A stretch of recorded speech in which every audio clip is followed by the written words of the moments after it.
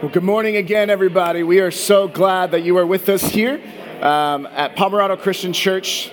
I know you are continuing to say hi to one another, and we'll have a few moments to continue to connect after service. But I just want to, again, thank you all for joining us here at Pomerado Christian Church, a place in which we want to make sure that we are plugged into the people and the purpose of the church, that we are people who aren't perfect, but we're people who've been changed by God to make a change in this world, and that we are people who are called to be witnesses to who God is, what He's done, and how He loves. And so we as a church are plugged in, changed by, called to, and that is like our church initials, PCC. Again, hopefully something that is easy enough for us to remember, and that it would be the calling for us to live out. And so we are so thankful that you are with us this morning, whether this is your first time or whether you've been with us for years. We're thankful for this opportunity to worship together, to get connected in community and plugged in, and to be able to dive into God's Word together this morning. And so what we want to do, and what I want to do, is to kind of set the stage for the next several weeks as we begin our Advent series. And our Advent series is called The Herald. And when you hear Herald, like, I don't know what some of you think. Some of you might think about like an angel blowing a horn. Some of you might think, just start singing Hark the Herald Angels Sing, because that's like the only time that we use that word. Or maybe some of you, if you have young kids, you don't think of Herald spelled this way, but you like Harold and the Purple Crayon. Delightful book. But for us, maybe some of you think of a newspaper. You think of this idea of that it's a herald, that it's going to be something that communicates what's going on. But the actual meaning of the word herald is this idea that it is a sign that something is about to happen. And so it's a fitting description for us as we enter into a season of Advent. That all around us, we hear Christmas songs being played. We see people posting on Facebook their perfectly decorated Christmas trees, but not like the time before it when it's all crazy. We see the moments of people just, going Christmas lights and are driving through and doing different things. So Christmas is upon us. Christmas is coming, and it's all of these can be signs of something that's about to happen, that we're going to celebrate Christmas. But for those of us who have a relationship with Jesus, we recognize that it's not about the presents we get under the tree, but Christmas is about the presence of God's Son who died on a tree for us.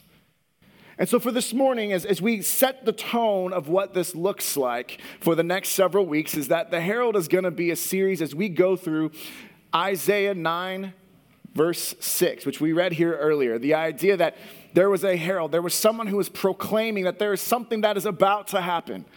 And so as we take the next several weeks to look at the names of Jesus looked through in Isaiah 9:6, we're going to see what that meant to the people at that time. What did those words mean in the Old Testament? How did Jesus fulfill it? And then what does that mean for us? So will you join me in a word of prayer as we get ready to dive into our new series as well as our first sermon? Father, we thank you so much for who you are. We thank you that you are here in this place.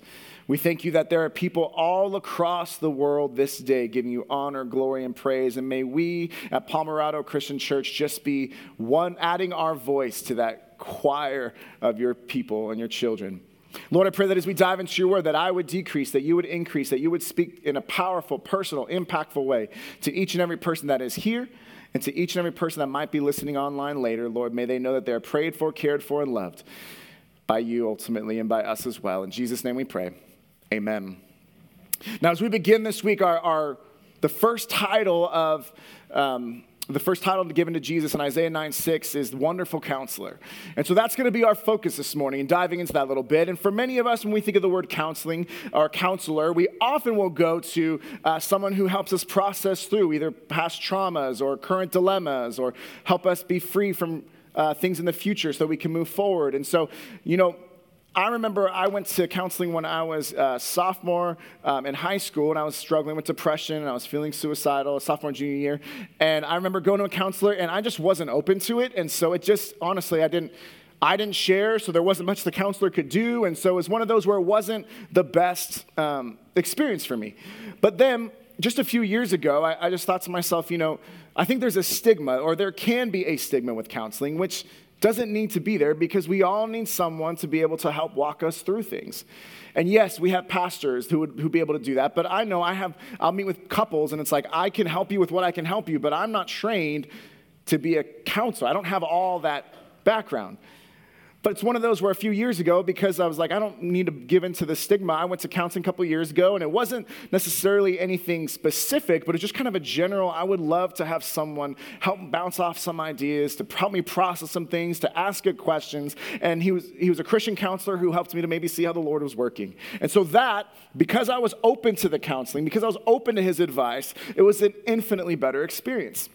Now for us, we may, again, some people might feel like there's a stigma to that, but let me just give you a couple brief statistics from the Barna Group about counseling that was published in February of 2018, just 10 months ago.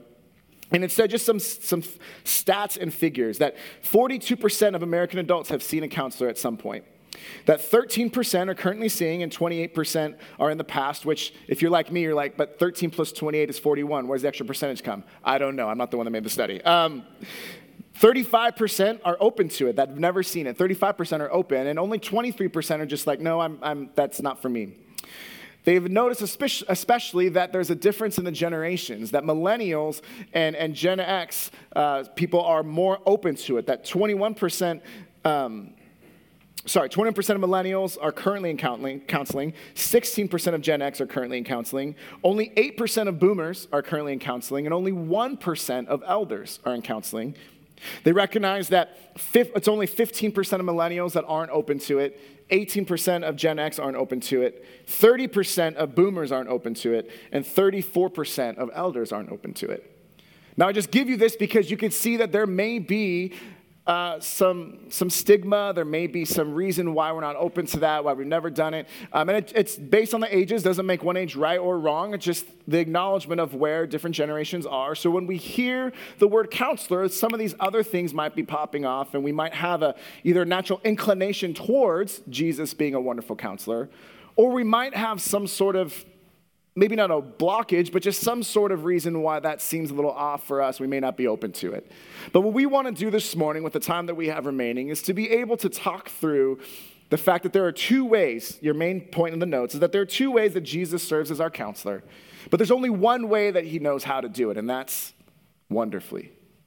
And so we're going to dive into the scripture that there are two ways that he serves as our counselor. And we're going to dive into that. One's coming from the Old Testament, and then one is embodied in the New Testament. There's two ways, but there's only one way he knows how, and that is wonderfully. And so we're going to take a few moments to dive into that. And so the first thing that we're going to do is I'm going to read once again Isaiah 9:6, just so we could again reestablish where we are, so that it says, "For to us a child is born, to us a son is given, and the government will be on his shoulders. He will be called Wonderful Counselor, Mighty God, Everlasting Father, Prince of Peace."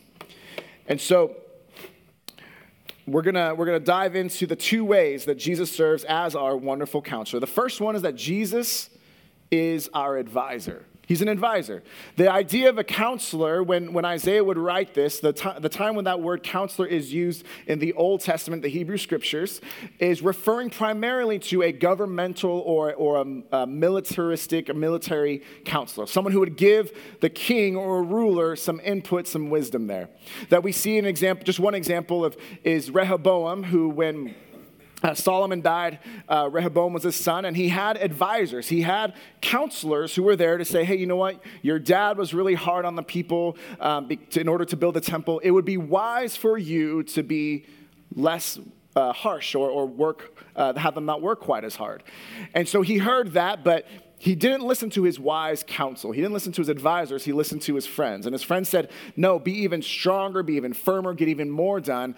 And while that happened, because of that happening, the southern kingdom got completely split and the northern kingdom. So then Rehoboam stayed with the southern. Jeroboam was in the northern, and the tribes of Israel were never fully united again in history. So we can see that wise counsel is important, but that's the original idea. So Jesus is our advisor. Not that we are kings and he's giving us counsel, but that he's the one with authority and we would listen to what he has to say. So we see that the first thing is that he teaches with authority. That we see this in Matthew 7, verses 28 through 29. It says that when Jesus had finished saying these things, the crowds were amazed at his teaching because he taught as one who had authority and not as their teachers of the law. That when Jesus spoke, people listened. Not just because he had the most knowledge, because the Pharisees and teachers of the law, they would have had the whole Hebrew scripture, Old Testament, memorized by the time that they were teenagers. So it wasn't that they didn't know it, but Jesus spoke with authority. Why? Because he's the author and perfecter of our faith, but we'll get to that in a moment. So he teaches with authority. And when someone with authority in a specific subject or a specific idea advises you, you would be wise to listen.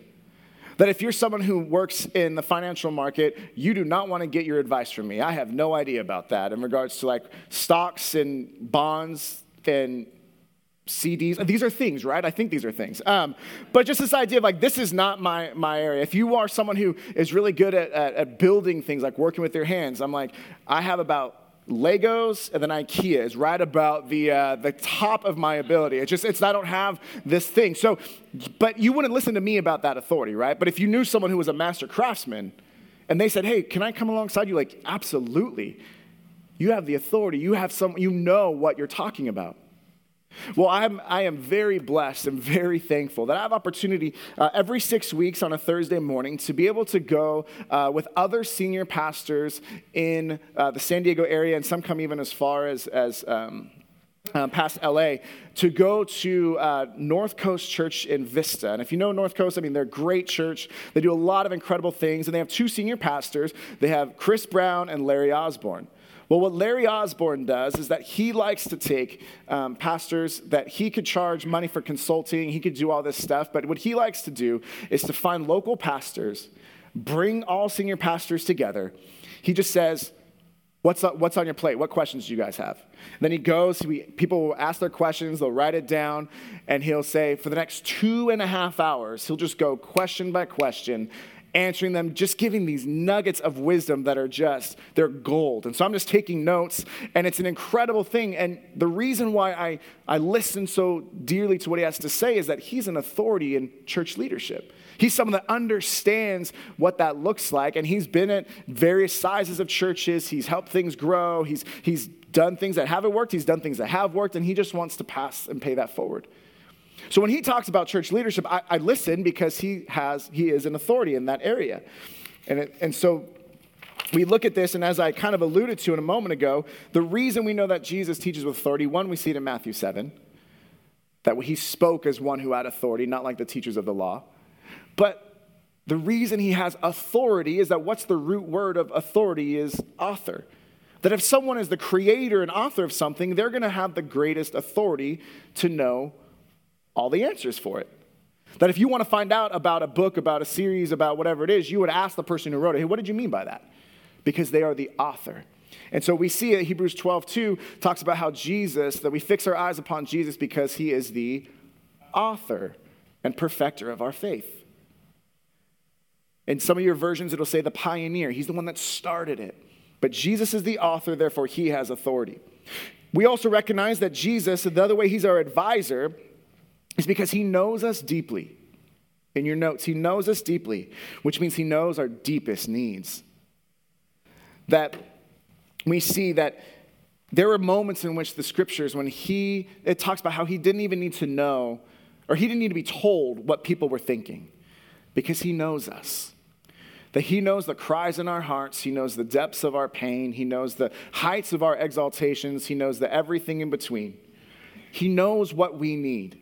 And so if we know that he has authority, and he also knows what we need, how much more should we then be heeding his advice as our advisor? How much more should we be in prayer, not just talking at him, but listening to him, being with him?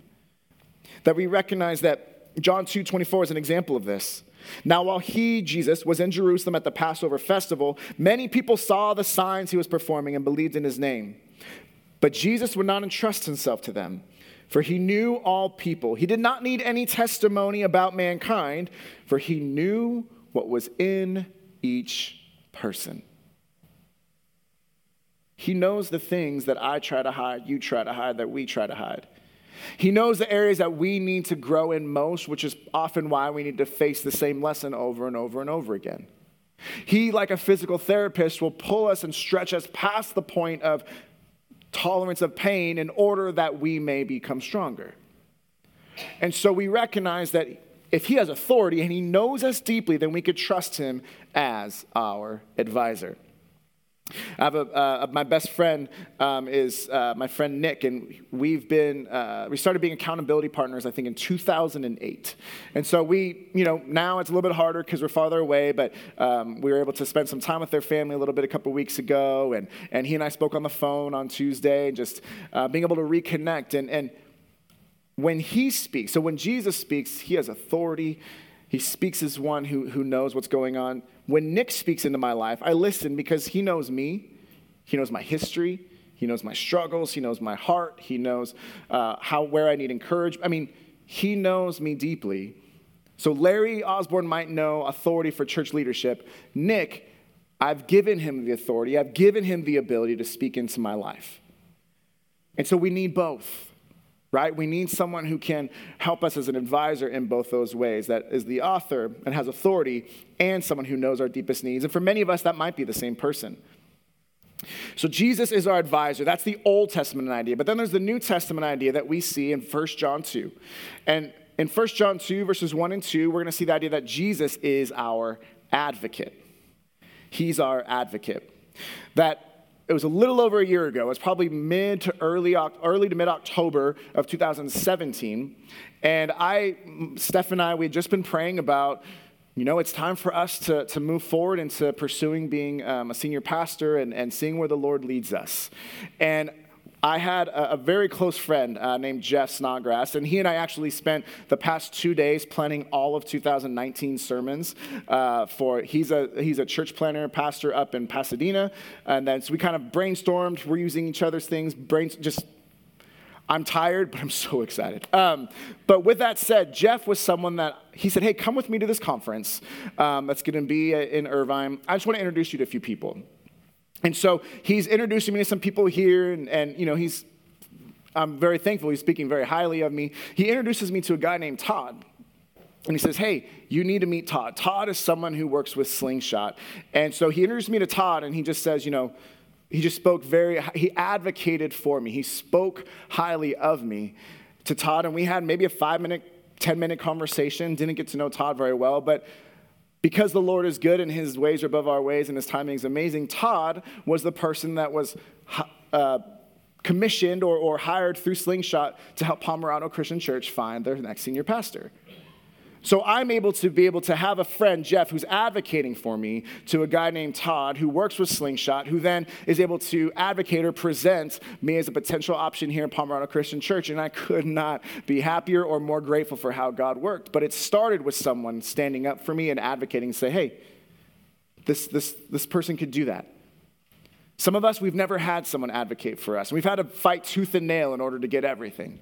Some of us have had advocates, and it's such a blessing because what's true about encouragement?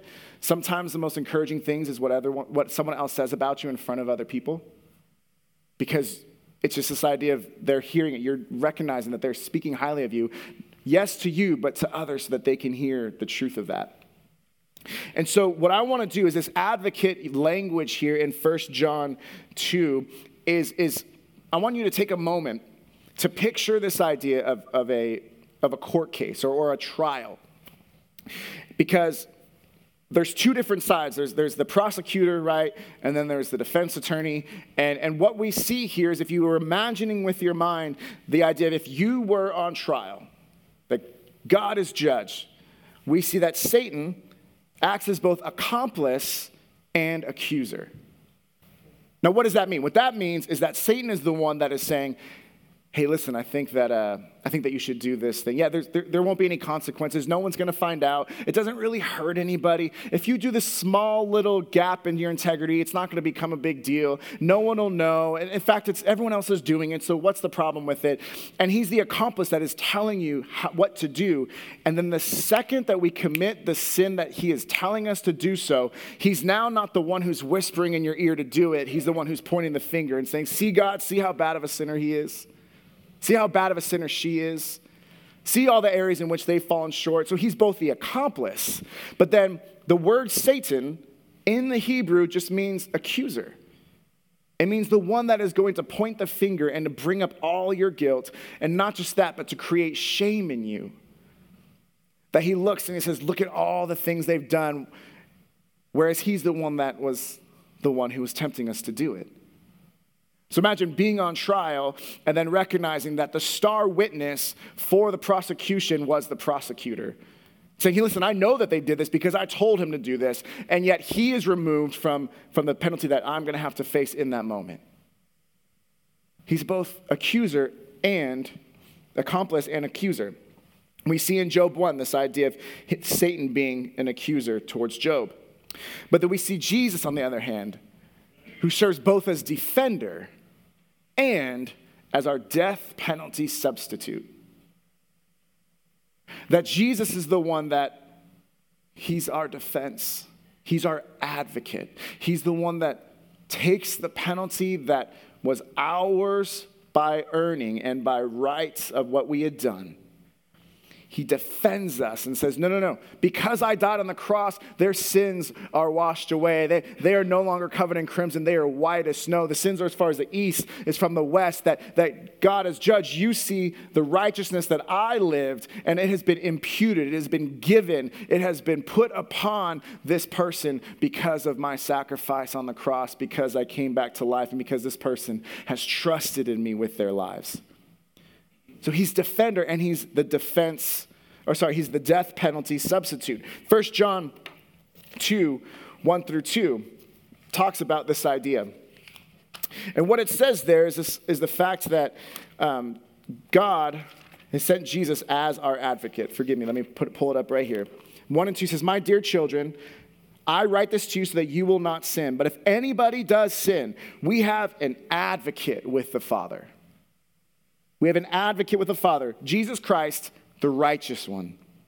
He is the atoning sacrifice for our sins, and not only for ours, but for the sins of the entire world. That there's a thing that we say often, that if Jesus were to just die for your sin, that he would have done it. And that's true, he does die for your sin. But if we make all of our faith or the understanding of Christianity just to be about my sin, then we lose sight of the fact that our walk with God is much more communal. It's not a solitary journey. It's people walking together as fellow sojourners on that journey.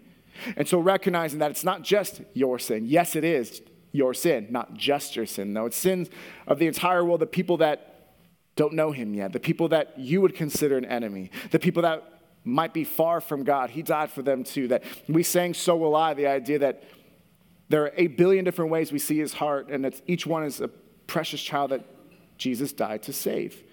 Not just our sins, but for the sins of the entire world. So we see how Jesus is our advocate, using the Old Testament language of that word counselor. And then we look at the New Testament, he's our advisor. And then on the New Testament idea of he's our advocate. That same word is the word that we use for, it's a paraclete, so it's the same thing that the Holy Spirit is our advocate. He's our guide, he's our counselor. And in John 14, Jesus says, I'm going to give you another advocate. So again, he names himself as an advocate for us as well. So we talked about that there's 2 different ways in which that Jesus serves as our counselor. But there's only one way he knows how to do it, and that's wonderfully. So what makes Jesus so wonderful? That when you think about the word wonderful, it becomes this word that it's almost hard to describe. It's like, oh, it's wonderful. Like sometimes you could say, oh, yesterday I had pizza. It was wonderful. Like, did it really fill me with wonder? Of course, the answer is yes. But the point is, you need to recognize that maybe we use that word a little flippantly. But no, it's this idea of wonderful. And what it means in the Hebrew, on your notes there, is that the term wonderful means beyond understanding. That we would not be able to understand because we're so filled with wonder. It's not, oh, I like this a lot, and I needed to find a word between amazing and perfection, so I just came up with wonderful. It's that it's beyond understanding. It's beyond ability to verbalize. That's how great wonderful is. That we see in Judges 13, 17 through 18. It's a passage here where we see an angel of the Lord, but I want you to go through this. He says, then Manoah, inquired of the angel of the Lord, what is your name, so that we may honor you when your word comes true? He replied, why do you ask my name? It is beyond understanding. That word is wonderful.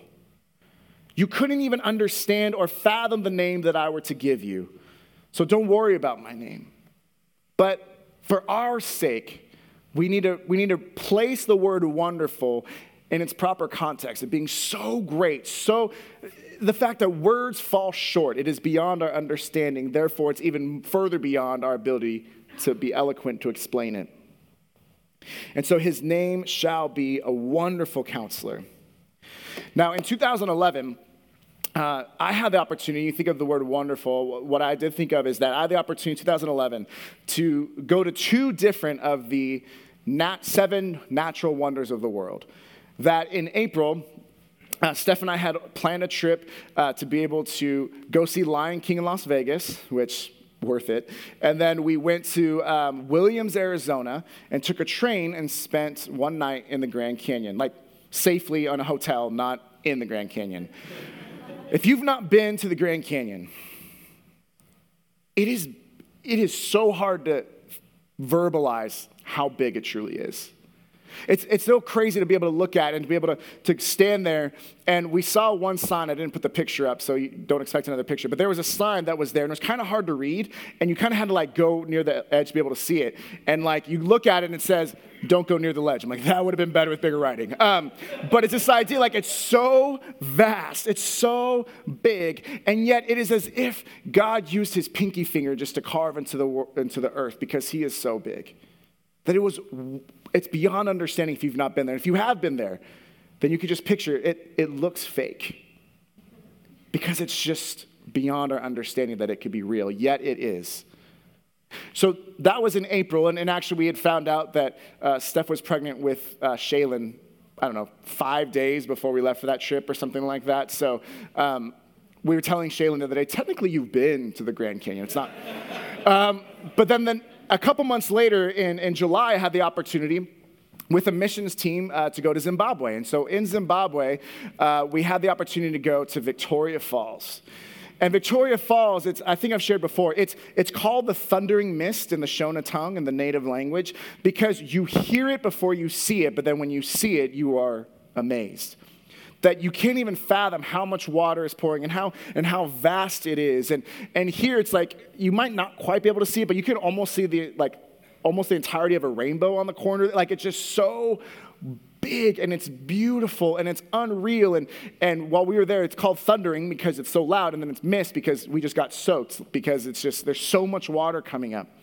But this is, again, it's a wonder of the world. You look at it it is beyond understanding how much water is here, how big this is. And again, it's as if God just turned on one little faucet, yet he has the entirety of the universe at the palm of his hands. That he is so big that it is beyond understanding. He is so big that it is wonderful. And yet, the greatest wonder that I saw that year was not Grand Canyon. It was not Victoria Falls. It was the birth of our first daughter. It was the idea that, man, this beautiful gift, that's what Shaylin's name means. It's that you can't even understand it. You always hear people before you have kids, you think you understand how to raise kids, right? You just think, oh, that's not how I would do it.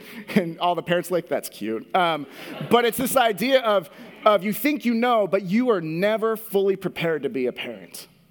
You're not fully prepared for the range of emotions you're going to feel. You're not fully prepared for the hard days. You're not fully prepared for the questions and the struggles and the issues. You're not fully prepared for the moment of recognizing that you've fallen short in ways that you wish you hadn't. You're not fully prepared, though, for the amount of love that can fit inside your heart. And then you're also not fully prepared for the moment in which you realize that God sees you as his child, and he loves you that much too.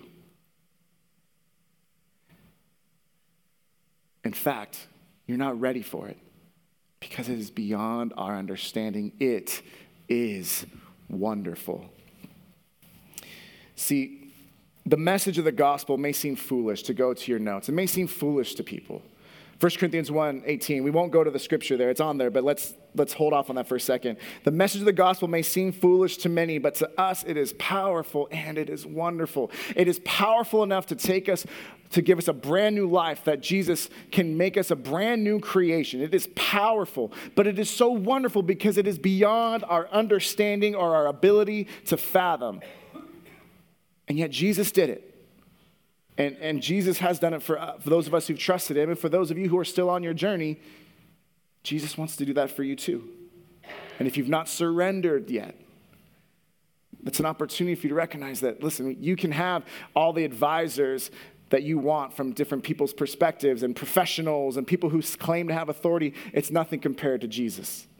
That you may have advocate, people who stand up for you, maybe say, hey, this person would be good at this job, or hey, this person would be good for this opportunity, whatever it may be, but you're never going to have an advocate like Jesus.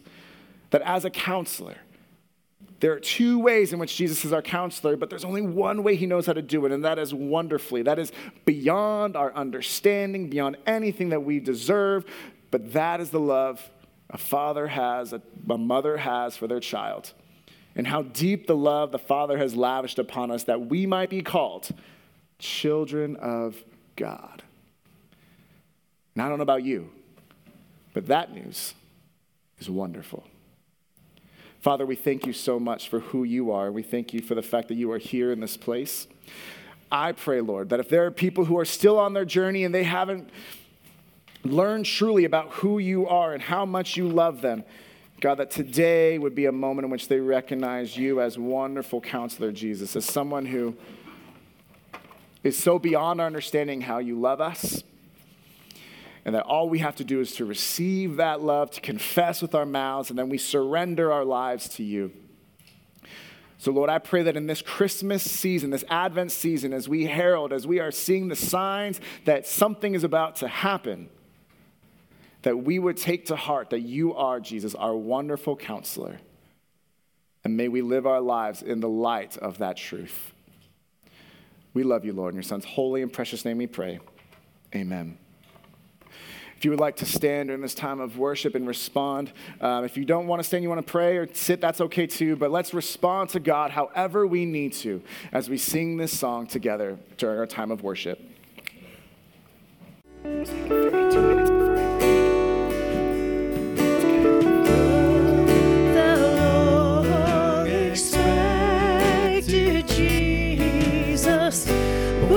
To set thy people free from our fears and sins. Release us, let us find our rest in thee. So as we leave this morning, if you still need prayer, if you would like to come forward for prayer, I'll be up here. I would love to be able to pray with you, and we could possibly get some more people to pray if you would like. We have a lot of opportunities, like we said, to be able to pick up an Advent devotional for your family as you leave, to find out about Gifts for Jesus in the lobby, to find out about the Women Like Us event out on the patio. There's a lot of great things going, and I would just ask for you to do this over the next few weeks, is that people are more open to coming to church in the Christmas season than they are pretty much any other time of the year. And so this is an opportunity that maybe for some of us we're reticent to ask. I had a conversation with someone at Starbucks. She's visiting from San Francisco. Her family, her daughter lives here. And so we were talking for a while. She just said, what do you do? I'm like, I'm a pastor. She's like, I want to go to your church. I'm like, great. But then also I was trying to get work done. And so it was fine. But just this idea, it's this opportunity of stepping outside of maybe the moment in the coffee shop where I could just put my headphones in. But maybe you ask a question, get to know someone. Maybe it's your coworker or someone in your class. Whoever it may be, that your neighbor that you've said, hey, maybe I should reach out. But it's busy. This is an opportunity people will say yes more often than others. Let us take hold of this opportunity for God may be stirring in people's hearts right now. And we may have the opportunity to extend an invitation, not just for them to come to church, yes, but more importantly for them to come into right relationship with God. And there is no greater gift that people can receive this season than not the presence under the tree, but the presence of God's Son who died on a tree for us. So thank you all so much for coming. If you need prayer, I'm up here. Find out about the opportunities we have. We'll see you next week as we continue our series through the Herald. God bless you all, and have a wonderful week.